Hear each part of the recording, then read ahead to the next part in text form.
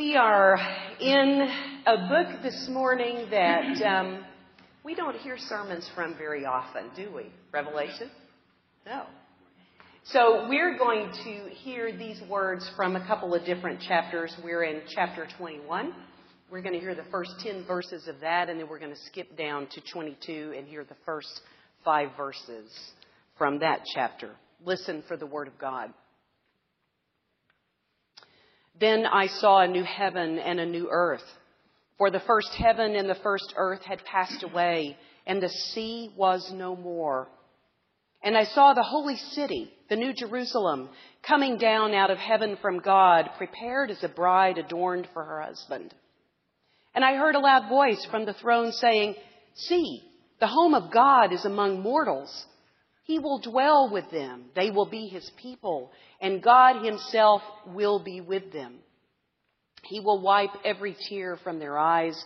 Death will be no more.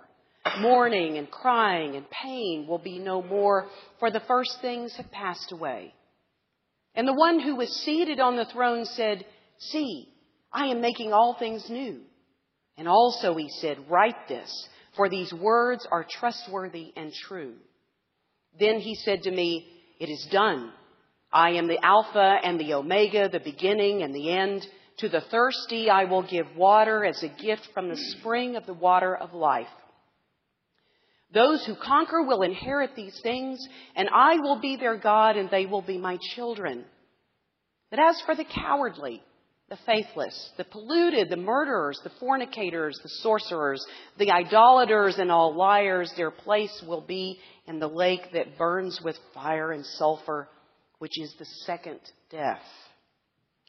Then one of the 7 angels who had the 7 bowls full of the 7 last plagues came and said to me, "Come, I will show you the bride, the wife of the Lamb." And in the Spirit he carried me away to a great high mountain and showed me the holy city, Jerusalem, coming down out of heaven from God. Then the angel showed me the river of the water of life, bright as crystal, flowing from the throne of God and of the Lamb, through the middle of the street of the city. On either side of the river is the tree of life, with its 12 kinds of fruit, producing its fruit each month. And the leaves of the tree are for the healing of the nations. Nothing accursed will be found there anymore, but the throne of God and of the Lamb will be in it, and his servants will worship him. They will see his face, and his name will be on their foreheads. And there will be no more night. They need no light of lamp or sun, for the Lord God will be their light, and they will reign forever and ever. This is the word of God for the people of God. Thanks be to God. Amen. Let us pray. O Lord, may the words of my mouth and the meditations of our hearts be acceptable unto you, O God, our rock and redeemer. Amen. So we're going to begin with a scene from one of my favorite movies. This movie is so much in my family's history that sentences from the movie come up in conversation all the time. Y'all got movies like that? So this is a scene, let me set it up, from Remember the Titans. And for those of you who have not seen it, this is about, it's based on a true story of a high school that was integrated in Virginia in 1971, T.C. Williams High School, and about their football team, black and white, coming together, learning how to play football together and learning how to live together.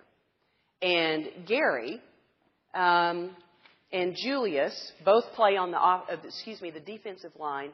Gary has been in a very serious car accident. And so this is a scene from the hospital.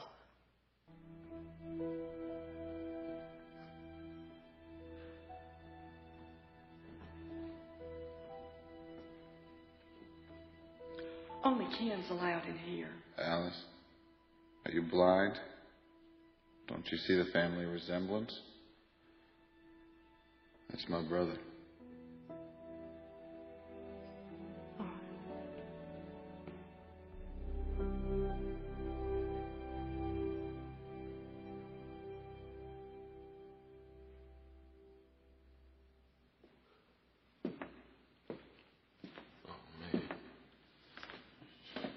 I was banged up. You should see my Camaro. Man, I sure am sorry, man. I should have been there with you. What are you talking about?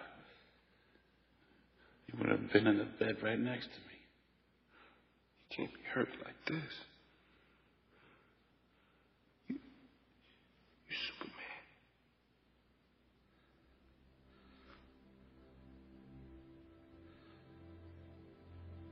I was afraid of you, Julius. I only saw what I was afraid of. And I don't know, I was only hating my brother. I tell you what, though. When all this is over, and you gonna move out the same neighborhood together. Okay, and you'll get old, you'll get fat. It ain't gonna be all this black-white between us.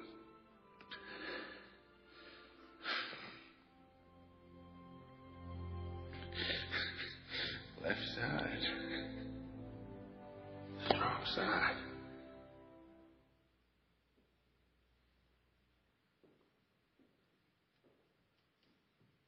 Did you catch the vision that Julius offers? He says, when all this is over, you and I are going to live in the same neighborhood, and we're going to grow old and fat together. And there won't be all this black-white stuff between us. It's a heck of a vision. And it especially sounds like pie in the sky now, with the headlines from Ferguson, with the headlines from Baltimore, with the headlines from Flint, you name it, all across the nation. This vision seems impossible.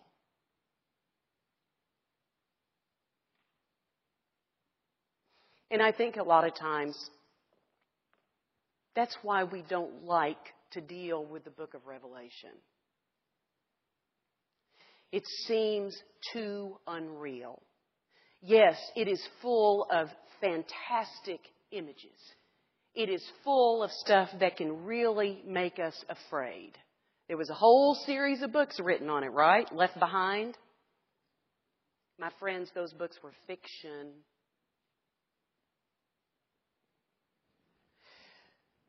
But at the end, in chapters 21 and 22, it is laid out for us what God intends for creation. Right there. And it is a vision that just seems so impossible. It seems so pie in the sky that the holy city descends from heaven down to earth, and that God dwells among mortals. Can y'all really envision this happening? I can get so wrapped up in the world that I think, no, there's no way this can happen. But because we're dealing with God here, thank goodness we're dealing with God here, and it's not up to me or any one of us to decide if God's dream for the world and for all of creation is going to happen or not. Because when we're dealing with God, God's will holds sway. Thanks be to God for that. So we've got this little nugget of a gift in this revelation that was given to John all those years ago, a time when Christians were coming under persecution and they were wondering how the heck they were going to hold on, how the heck they were going to be faithful to this way of living, this way of following the rabbi from Nazareth. And it seemed like things were going to hell in a handbasket. Hello, is that not a description for now? And yet the word comes. And there's something that's really interesting in this text. There's a little sentence. It says, "And the sea was no more." And in biblical terms, the sea is synonymous with chaos. John's revelation is actually taking us back to the beginning, taking us back to Genesis, where the Spirit of God moves over the face of the waters, moves over the face of chaos, and all God has to do is speak, and order is brought out of chaos. And so in John's revelation, when John says the sea is no more, it means chaos will not exist anymore. That creation will exist in God's good order. And there's something else that's really interesting about this. There's this kind of porousness between heaven and earth. Heaven being the domain of God, earth being the domain of humans. And oftentimes we think of those domains as being completely separate. But throughout John's revelation, it's kind of porous. What happens on earth affects what happens in heaven. What happens in heaven affects what happens on earth. There's this back and forth. And is that not what's in our Lord's Prayer, right? In heaven and on earth.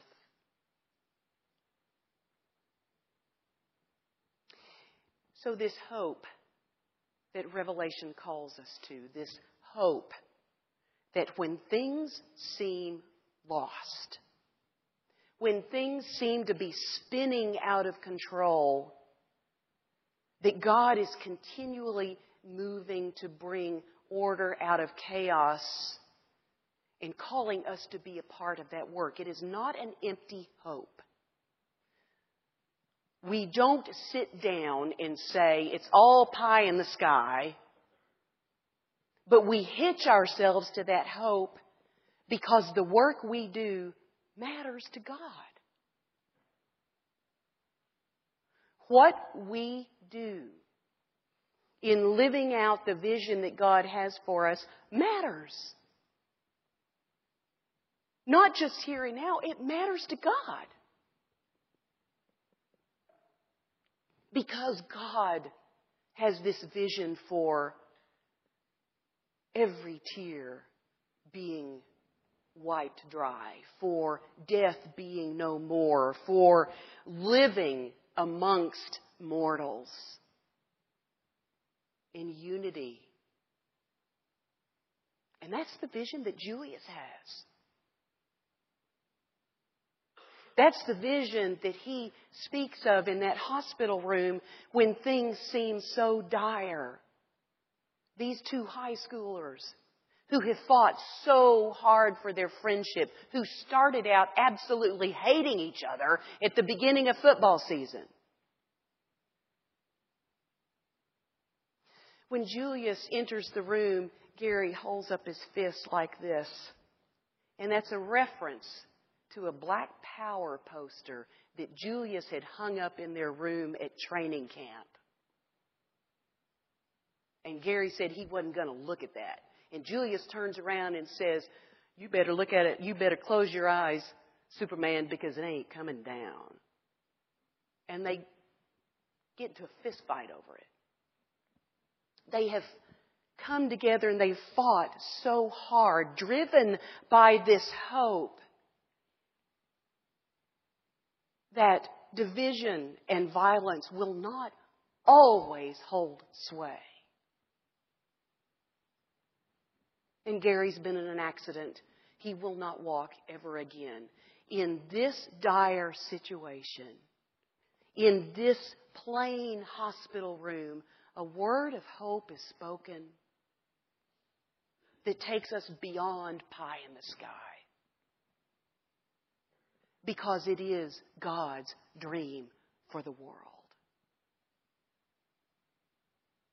It is God's vision for the world. And God's will always hold sway. Thanks be to God. Amen.